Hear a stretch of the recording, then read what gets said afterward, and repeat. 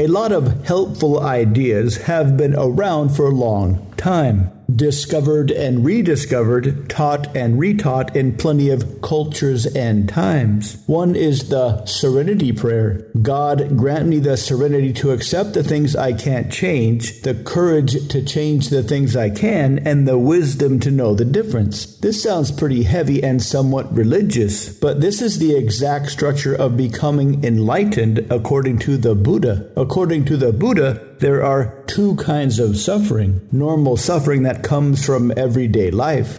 Crappy bosses, long lines at the store, noisy people behind you in line screaming at their spouse on their phone, bosses in meetings that drone on and on because they love the sound of their own voice, getting sick and waiting around for your immune system to take care of business. This is what Buddha calls first-level suffering. Second-level suffering is the suffering we impose on ourselves by worrying about first-level suffering, getting ourselves all tied up in knots over things we cannot change. To become enlightened is to release any concerns for things we can't change, to accept the things we can't change. The enlightened person doesn't float around on clouds without any pain. They've just learned to accept the things they can't change. This is why they say before enlightenment, chop wood, carry water. After enlightenment, chop wood, carry water. But here's the thing. Following the recommendations of the Serenity Prayer isn't so easy. Our ego wants us to believe we can change the things we really can't. And our tendency toward feeling like a victim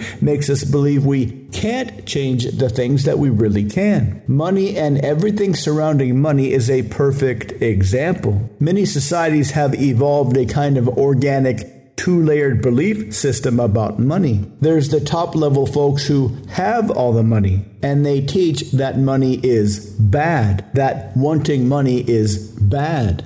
But they can't really believe that because their entire lives have been driven by the pursuit of money and power. But those dudes at the top, they don't want competition. So they propagate the false belief that money is bad. What about the people beneath them? This is something plenty of people like to believe because making money is hard. Making money requires tons of trial and error and rejection. That's why most people are broke. So this belief gives people an excuse, a handy reframe. I'm not broke because I suck at making money. I choose to be broke because making money is evil. This allows us to believe all our money woes are things that we cannot change. So we can believe it's not our fault, but we can change money beliefs. And we can change our money-making and money-saving skills. And we can embrace money in all its forms. To learn how, visit mindpersuasion.com/debt-free.